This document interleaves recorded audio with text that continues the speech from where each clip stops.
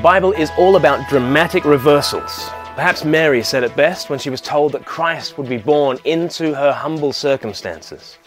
She said, "He has brought down rulers from their thrones, but has lifted up the humble. He has filled the hungry with good things, but has sent the rich away empty." Christ brings a dramatic reversal into this world. He is the mighty Lord who becomes meek in order to exalt the humble. And he is the servant who rises in order to topple the proud. Not surprisingly, the Bible is filled with phrases to describe these great reversals. We've seen many of these phrases already. We've thought of the victory of the underdog when there's the giant killing of David against Goliath. Or there's escape by the skin of my teeth. Or we remember blessed are the meek. Or we speak of Lazarus back from the dead. Or perhaps that great biblical taunt of 1 Corinthians 15, "O death, where is your sting?"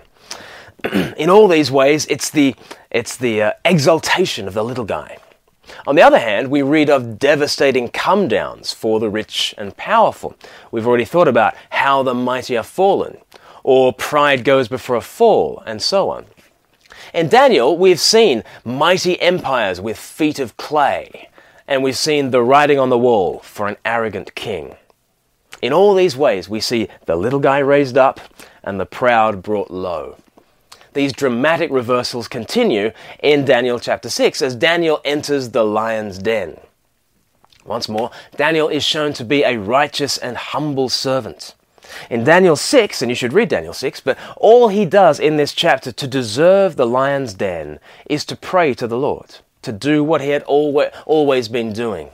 Yet royal advisors, jealous at Daniel's success, tricked King Darius into outlawing such prayer. And Darius liked Daniel, but his hands were tied. The laws of the Medes and Persians were irrevocable. That's another famous phrase all of its own, the laws of the Medes and Persians. And so Darius has to follow through on this law of his, and the righteous servant of the Lord Daniel is cast into the pit to be devoured by roaring lions. Now that's an evocative image, isn't it, being devoured by roaring lions? Especially since the devil is described like a roaring lion in 1 Peter 5 verse 8. In all this, Daniel is very Christ-like. He is the righteous sufferer thrown into the pit to be devoured by the great lion. What would happen next? Well, we pick up the story halfway through Darius's sleepless night. Daniel chapter 6 and verse 19. At the first light of dawn, the king got up and hurried to the lion's den. When he came near the den, he called to Daniel in an anguished voice, "Daniel, servant of the living God, has your God whom you serve continually been able to rescue you from the lions?" Daniel answered, "O king, live forever. My God sent his angel, his messenger, his sent one, and he shut the mouths of the lions. They have not hurt me because I was found innocent in his sight, nor have I ever done any wrong before you, O king." The king was overjoyed and gave orders to lift Daniel out of the den. And when Daniel was lifted from the den, no wound was found on him because he had trusted in his God. So even as Daniel enacts the part of Christ, he is saved by Christ. He proclaims to the king, "My God sent his angel, his messenger, his sent one." How was Daniel saved? Not through a bolt of lightning from on high, not by being zapped. No, this is how the Father always saves, by sending his Son into the midst of the trouble. The angel of God's, or you could say God's sent one, descends into our plight to rout all our foes.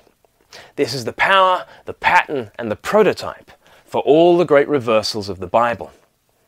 When Christ descended into our pit on the cross, he spoke of the roaring lions that surrounded him in Psalm 22 verse 13. Jesus endured the horror of what Daniel was spared. And through Christ's sufferings, we too are spared from the great judgment. Therefore, we can cry out with Daniel, "My God has sent his angel. The mighty one has descended, and we, the helpless, are rescued." Are you faced with a Daniel-like situation? At times, we will all have to stand for the truth, even if it means being thrown to the lions. Maybe that's what you're facing even today, a stand that you know is going to cost you. Here's what you need to know. wherever you are cast because of Christ, He goes with you. Wherever following Jesus takes you, you are never beyond His saving power. No wonder Darius tells the world in verse 26, He is the living God, and He endures forever. His kingdom will not be destroyed. His dominion will never end. He rescues and He saves. This is the God who we follow, no matter the cost, no matter the pit where we will be thrown, because this is the God who joins us in it. Which means we can stand for Christ today.